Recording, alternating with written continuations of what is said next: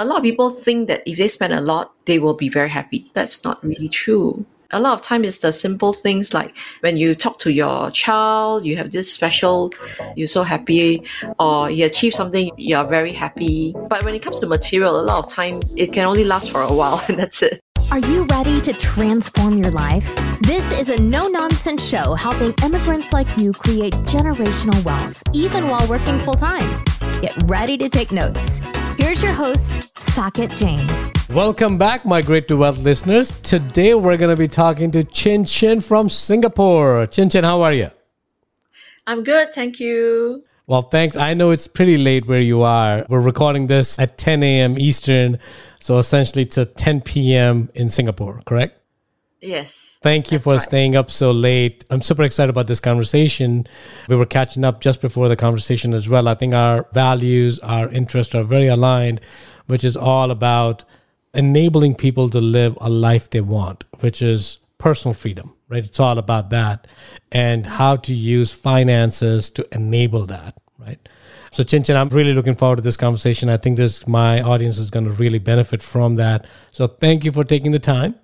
And Thank you for having me here. Well, thank you. Let's kick it off. So Chinchin, help us understand, no one grows up as a child thinking that they're going to help people gain freedom. So how did you get to do what you get to do right now? What was your migration story? That's true. Okay, I started as a technopreneur for about 20 years. So I started my first company when I was 21.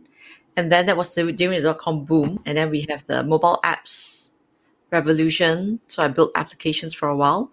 But actually, when I discovered Ethereum about 7 years ago, that's when I realized that maybe it's time for me to change my course. So I start to do some investment.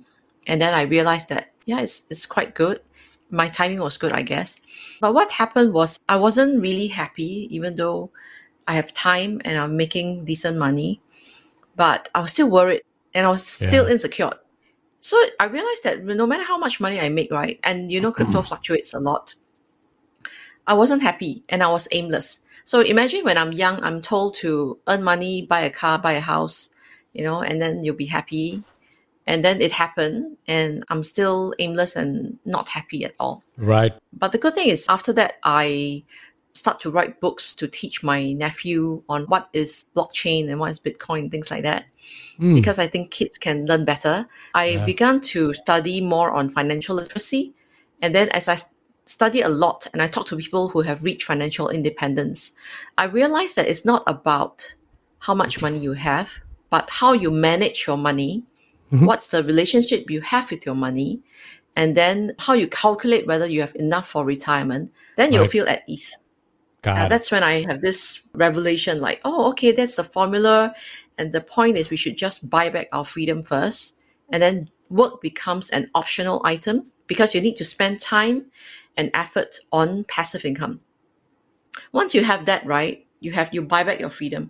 Then you can do things that you love, right? So your active income has to be something that you really enjoy. Then you feel happy about it. I love that story, Chin. Thank you for sharing that. Isn't that interesting, though? And I'm assuming you have a lot of clients that you're helping with right now. Their journey is similar. One is that freedom seems to be the ultimate goal, but somehow we forget about it, right? Somehow we get into that rat race of, let me buy a bigger house. Let me buy a better car. Let me move to a location where the expenses are up through wazoo and it's crazy.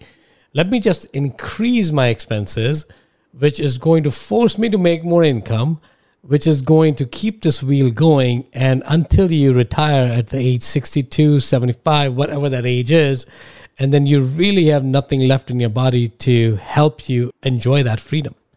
Have you seen that happen when you're talking to your clients, your folks that you're helping with? Yes. So what happens is, there's $25 trillion of money that was left in America. There was a research, right?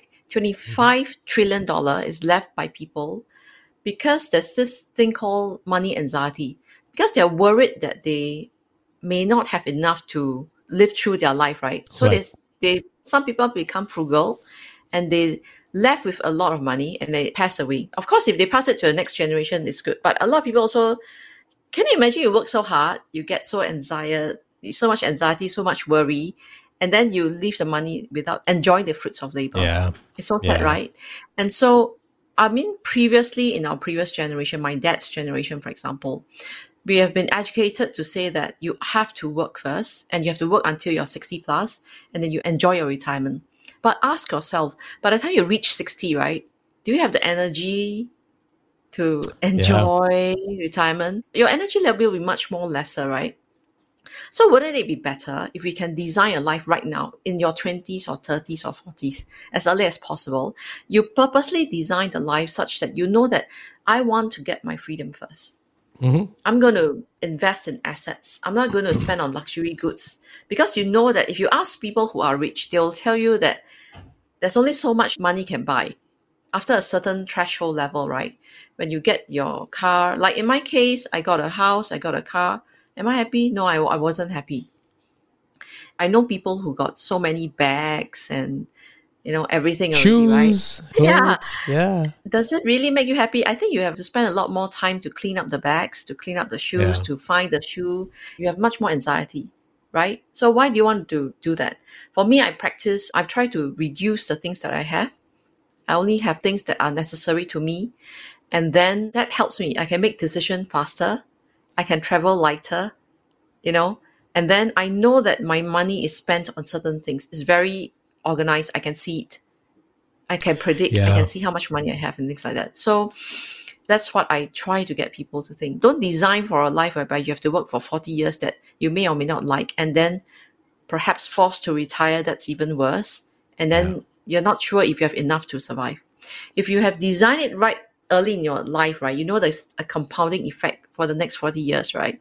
You can secure your retirement and then you can choose to do what you love. Yeah. And it's so interesting. I think it's really happening. All of us are doing, and it's becoming a common theme in a lot of my guests right now, is a common reason why I believe that people are not after freedom is because they're actually not living their life.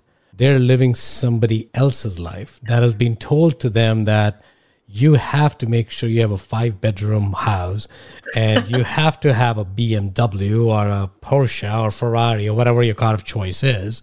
And if you have 20-year-old Toyota Camry, you're poor, right? Or people are not going to look at you a different way. Not that Toyota is a bad or good car.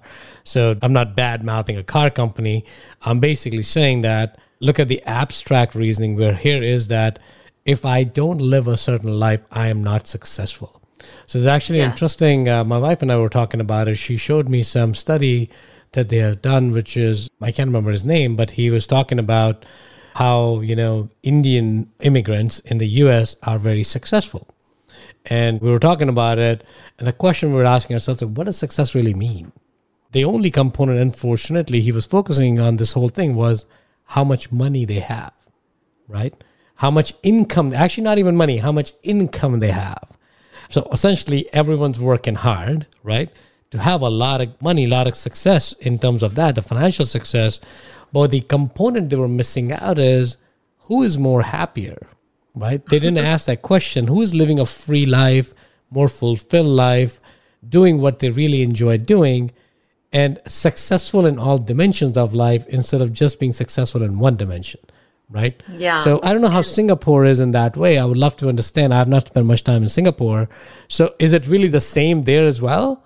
Or is it any different? Yes, it's the same. If you ask any kid, right, what do you want to do? Okay, but of course now if you ask any kid, they'll tell you, I want to be an influencer. I want to be a YouTuber. Right. Everybody wants that. Why? Yeah. Oh, because I want to be famous. I want to earn a lot of money. Because you see all the YouTubers are earning a lot of money, right? Yeah. But I guess if you can do a topic that you love, that you enjoy, that'll be great. Like recently, I met this 21-year-old. She studied as an accountant, but she loved rock climbing because we rock climb together. So I asked her, so what are you planning to do? She said, oh, well, a rock accountant. I'm like, do you enjoy accounting? She said, I love it, but I don't like the working hours. I know it's going to be super long. So I said, well, so why don't you design a life such that you can make it such that it's just a period of time that you're going to be an accountant. In 5 years or 10 years time, you design the life such that you have a choice to not to be an accountant and do something that you love. Yeah. Because she's only 21. Her monthly expenses is so low, it's like $1,000. Freedom is much easier when you're younger. Yeah. So I said, can you design something that you love? For example, I don't know what to do with accounting, but many aspects of accounting, and you are a good rock climber, right? If let's say you enjoy climbing so much, right, and you become an instructor for rock climbing for a while part-time, and then you still do your accounting job between the two, right? Which is your ideal life end of the day? What kind of life do you want to design? Yeah. I asked a question like that. Then she said, well, actually I do accounting because I study accountant, so I should be an accountant. I said, no, that's what people tell you, right? Because you score this, you do this. And I said, why do you want to live your parents or somebody's expectation? You're still young, You should explore while you're young. What do you really love enjoying? And design the life knowing that you know exactly when you can have the option. I don't advocate retirement. I think purely doing nothing is boring for me. So, like, for example, when I ask people, what do you love to do? Oh, I love to travel. I said, well, if you have all the money and all the time to travel, do you really think you want to travel for every day or not? He said, no lah. I said, yeah, you are saying this because you do not have the opportunity to travel now. Correct. Because you're working all the time. So traveling is like so important. But if you have it all the time, you have this option. Would you do it every day? Most probably it's not. So I said, okay, put traveling as something that is on the side. Unless you're telling me you're going to travel and journal and, that's the life you want to lead. But that shouldn't be your ultimate. That's not something that you truly enjoy. You don't have it. That's why you want it. Correct. So what is the thing that you really enjoy doing? If you can choose anything you want to do with your life, like for you love to be a podcaster, right? Somebody may want to be a writer. Actually, I do enjoy creating stuff, right? So I do create stuff myself. Like now I have this toy project that I have in mind that I think I should realize it. Then I use my time. I enjoy it, right? Right. So I always want to ask people, what do you really enjoy? Is it that it can be dancing, painting, creating something that you like? What is it? So we explore different aspects. I love that. So I think really, really, basically you're asking the core question that they should have asked long time ago, which is who you truly are and who you truly enjoy. Unfortunately, the money has become this big behemoth of a mountain that everyone is carrying, that until I have $10 million, until I have $100 million, until I have $1 billion, until I have 500, whatever that number is, big or small, doesn't matter. And then they forgot that we may die anytime. We may die anytime. It's kind of interesting when you say that, right? And a lot of my listeners know this story. My sister, actually, who's 2 years older than me, passed away during COVID, right? And when you start thinking about it, that it's important to make plans, grand plans for your life, which is fine, right? Because if you don't make a plan, if you don't have a direction, you won't go anywhere. But you also got to live your life. So it's a fine balance between the two. And, somebody was asking me recently, if all you do is investment, when do you live? It's a very valid question, right? So we're not saying that only focus on your assets and stop living. What we're saying is design a life. If you were to take a $20,000 vacation today, and for that $20,000, you have to work 10 extra years in your life of retirement, is that $20,000 spent necessary today, right? I'm using vacation as an example. It could be a house, it could be a car, it could be anything that's not putting money in your pocket. Yeah, you can justify any expense by saying you only live once. What are the concept in the US? They call it YOLO. You only live once, right? So everything is justifiable when you talk about YOLO, but you have to really put a sense of it. Is it really a marketing spin of you only live once, so live vicariously through spending crazy amount of money, or you want to be sensible like ants who are basically saying we're going to store enough food in the summer and spring and so that we're not dying of hunger in winter. But that doesn't mean they're not living their life. They're still living their life. But there's a fine balance between the two to make sure you're architecting your freedom rather than being the victim of your situation. What are your thoughts on that, Chinchin? And also, right, does it mean that when you spend more money, you are happy? No. I mean, think of the times when you're happy, right? Yeah. I don't think so. Most people think about, relationship with somebody, or when you are having a really nice meal somewhere that surprised you.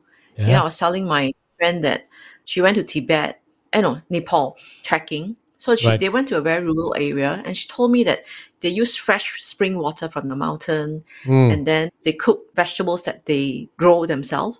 And Right. it's so fresh that because it's so fresh, right, it tastes so good, even though it's just very simple Correct. vegetables. Correct. So that experience was so memorable to her. It's like, wow, it's like the best meal. And this is somewhere very rural, it's almost free. So I would say a lot of people think that if they spend a lot, they will be very happy. But we Yeah. all know that's not really true, right? A lot of time it's the simple things like when you talk to your child, you have this special conversation, you're so happy, you achieve something, you're very happy. But when it comes to material, a lot of time it can only last for a while and that's it. Money buys you comfort. It doesn't buy bit you of happiness. security. A little bit of security. You feel better by having $100 bill, $100 in your bank account, right? It gives you that sense of security. But I think tying money to happiness is Yes. probably a mental model that we should all work on, including me, right? Because there are moments of weaknesses that everyone has where it sometimes becomes, oh, I need this amount of money. Well, you do if you want to go crazy in your lifestyle, or if you manage your lifestyle like you were talking about. Why can't you design your life now to make sure you're working towards making that life a reality much sooner than 60s or 70s? Because who knows? I always tell folks there are four things, right?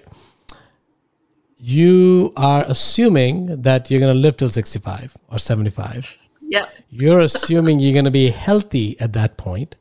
You're going to assume that somebody's actually going to employ you at that point. And really the fourth thing is you may hate your life so much that you're mentally not ready to work at all, period. So now what you've done is you've worked till that point to just be miserable. So what's the point in buying a $2, $3, $4 million home? Now, if you love doing that, great. If being that person gives you happiness, true happiness, good, do it, right? I think you and I are not saying everyone should quit their jobs. Yeah. We're not saying that. We're saying do what makes you true happiness.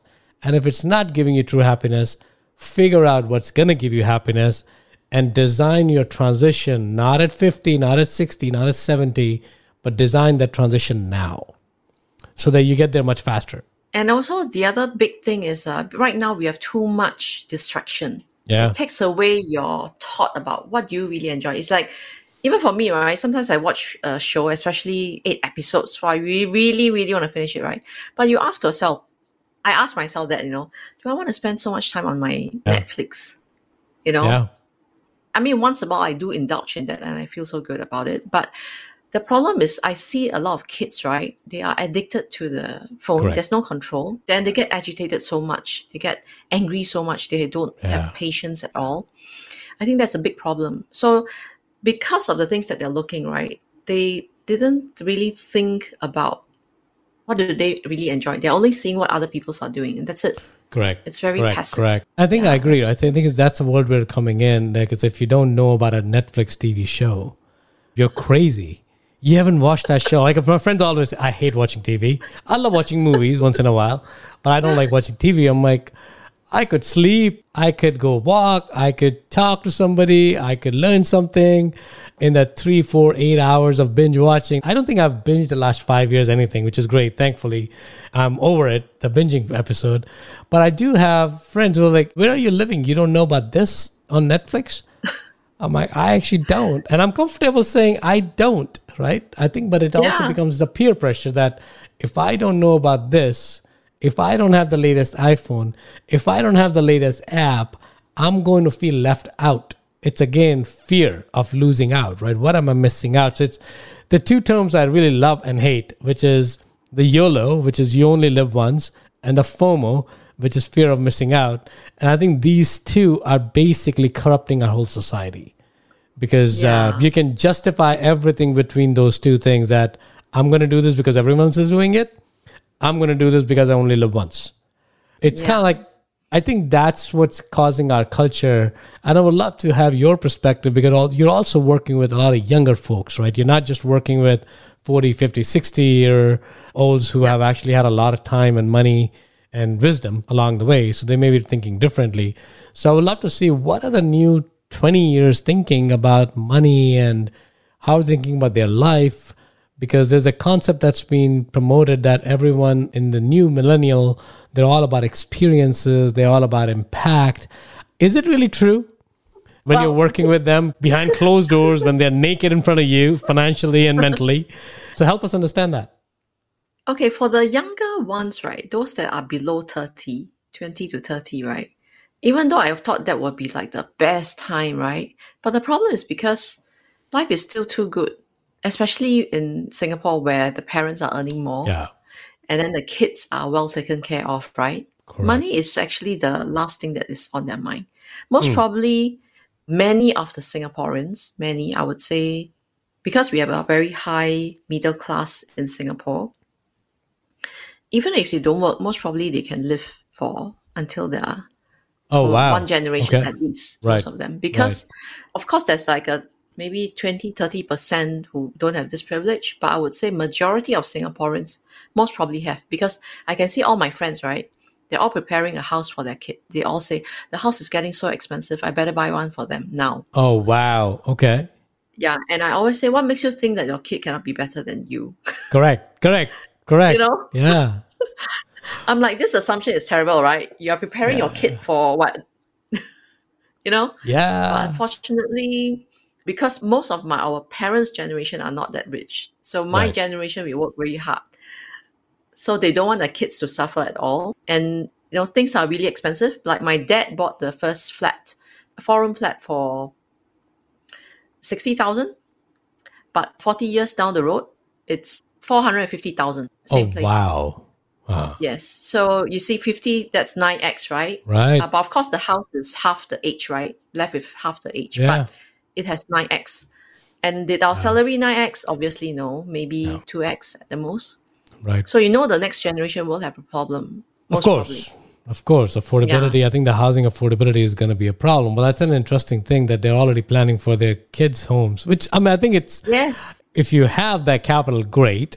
But again, if you're working like a dog to get that house because you're afraid that your kid may not get there, are you really being happy? What kind of example are you setting for your kids at that point, right? Sadly, some people do advocate. But I have a friend who's really good at it. So she lives in a big house. So she told the kids that, Mommy have come with nothing. And I'm sure you can be better than me. When I'm old, I'm going to sell this house away. I'm going to retire with your dad. And then you have to work your way up. I love that. I mean, of course, behind the scenes, she may not do it. But that's what basically she's telling them. That's amazing. That is amazing. She said the bank owns our house. Yeah. The bank owns our house. We still have mortgage. Yeah. And that's really smart. I think that's smart because you're telling the kids that I have a friend who, when he was doing his living trust in the US, he basically wrote a clause in there that if my kids cannot show $1 million in tax returns, they get zero. Whoa. He wrote it in there. Whoa. He's like, they're not going to get any money from my trust because if they're not productive, they're going to waste it anyways. So I might as well give it to charity. True. I love his thinking, right? I'm pretty sure that he had to fight a battle with his wife to get that included in there. But I like the courage that he showed because he was like, if I have a lot of money, I mean, the guy is worth $50 to $60 million at that time. I'm not talking about 5 years ago. When I heard it, I'm like, this is an interesting way to look at it because there's so much money sitting in there that maybe that's going to become hopefully your kid doesn't need that motivation, but hopefully that becomes a motivation enough for them to be productive, right? And that's all you need. Yeah. And once they start making $1 million, they actually won't even care for the $50 million because now they know how to make money, right? Now they know how to live a life. Now they know how to develop into a human being who could self-create a lot of these things. So they won't care about, which is what his intention is, that this money shouldn't get them to a way where they're not being productive members of the society, which I think it's a great way, but very few people, I think, do it that way. Very few. Most of us want to enable our kids. I realize a lot of, I would call them the super rich. They do that to their kids. They do that, make right? Sure that, that it stays in the generation. Correct. I agree. But sadly, so those in the 30s, right? Below 30s, I realize there's no urgency to have it. Despite the fact that obviously If you do it earlier, right, you can enjoy it earlier, you'll be a happy life, right? But because they don't have setback, their parents are relatively quite rich. I Right. realized that they don't really take action as much. Hmm. But when you're in your 30s or 40s, right, you understand the frustration in working. Yeah. You understand the frustration Yeah. in not having the choice. Correct. You are tied down, right? I think that's when they see there's an urgency to say, I have to do something about it. Correct. I think that's Correct. the Correct. biggest Correct. difference. Correct. I think I agree Yeah. with that, Chinchin. I think sometimes the life's wisdom has to come to you. Yeah. You can tell people anything they want to tell them, but they won't listen until they're ready, including me sometimes, right? If I'm not ready to listen to it, you could tell me the world's best intelligence. I won't listen, which is where the life has to knock you down sometime to Yeah. make you realize that there's something beyond that. Correct.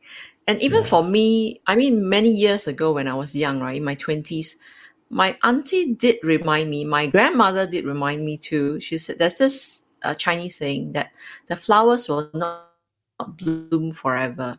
Right. What goes up must come down, right? Oh, that's beautiful. Did The I hear it? flowers No. will not bloom forever, right? You don't even know what that meant. The gravity kind of that of know. statement. But you don't have a life Yeah, experience at and that time, right? correct. And my grandmother is somebody who is not educated at all. Oh, wow. Hmm. Yeah. But she has life and wisdom, Yes. right? Which is more important. So, Chinchin, help us understand like the 3 steps from, let's say, if somebody is trying to figure their life out, they're trying to gain freedom. What's the framework that you use with your students, with your clients to help them figure it out? Give us the breakdown of the framework. So the first step I will do is I want them to look at their current money patterns.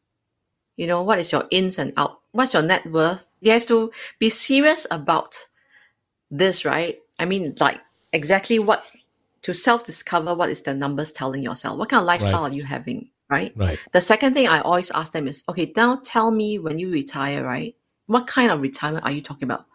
If you have all the time you have, what will you be doing? Then they'll tell me about their hobbies, what they enjoy. They will think about, before I start to work, what do I really love to do? If I don't work, what will I be doing right now? Correct. I think that's the most important part. What kind of house will you be staying? You know, what kind, design the retirement that you have in mind. Then we work out the numbers again. Yeah. So when you retire, right, even if you're married, most probably your kids will be grown up. You'll be with your spouse, or will you get married in the first place or not? Then how much is most probably your mortgage may be paid off, depending on when they target to retire to. Then what is the thing that they love to do? So you work out the numbers to know exactly how much they need as a form of passive income that they will need to have to secure this life. In Singapore, the good thing is we have this thing called CPF. I think in America it's called 401k, is it? 401k. Whereby you have like kind of pension. So Correct. Singapore is Correct. similar. Correct. For example, if you have about $250,000 in the CPF fund, you will have about $2,000 every month when you reach after 55. Got it. So that gives you an amount that you can work for. That will be your first goal, for example. Yeah. Or you feel that I want to do this business and I'll be really happy if I can do this and whatever. Then we calculate the numbers. We find out what is the gap. If you want to do this business, who do you need to meet? What skills do you need to have? What do you need to do? Then you come up with a schedule exactly how to reach there. I mean, if you're not doing it right, obviously you're not going to reach it. If you're not saving your funds for retirement, obviously you're not going to have it. And I train them on what is passive income. So the numbers, right? So first you discover what you love. Right. The second part is the biggest part is looking at the numbers and designing the life that you have. How much is it that will need it? You know, Then the third part will be execution, because that's when you feel that it's difficult and things like that. But for the execution, I break it to small parts. Because if you see that, okay, let's say we take the 4% rule, that is very common. If your expense by the time you retire is, let's say, $3,000, you know your CPF covers $1,000, you're left with $2,000, right? So you need to cover that amount.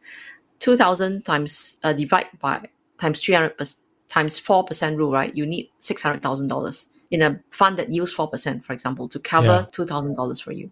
Then you know, okay, this is the amount I'm going to have. And I know when I reach there, okay, I can more or less more relax.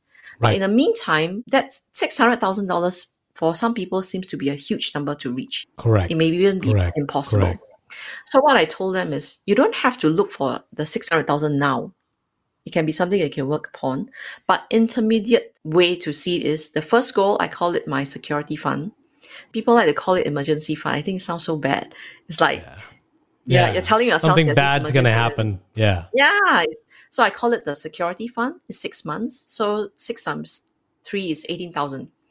If you have $18,000 in your bank, you know that, okay, if I lost a job now, my monthly expense is this amount, right? Okay, I can survive for 6 months. And then you work on, I call it my freeway fund, whereby if I have 24 months of my current expense, let's say is 24 times 3,000, right? I think $72,000. I know that the next 2 years, I can work on things that I love to build $3,000 a month if I can. Right. Then can you imagine the next 2 years you can transform? Because when you do things that you love, of course, you will do it better. Of course. You will put a lot of passion into it. You don't even feel like you're working.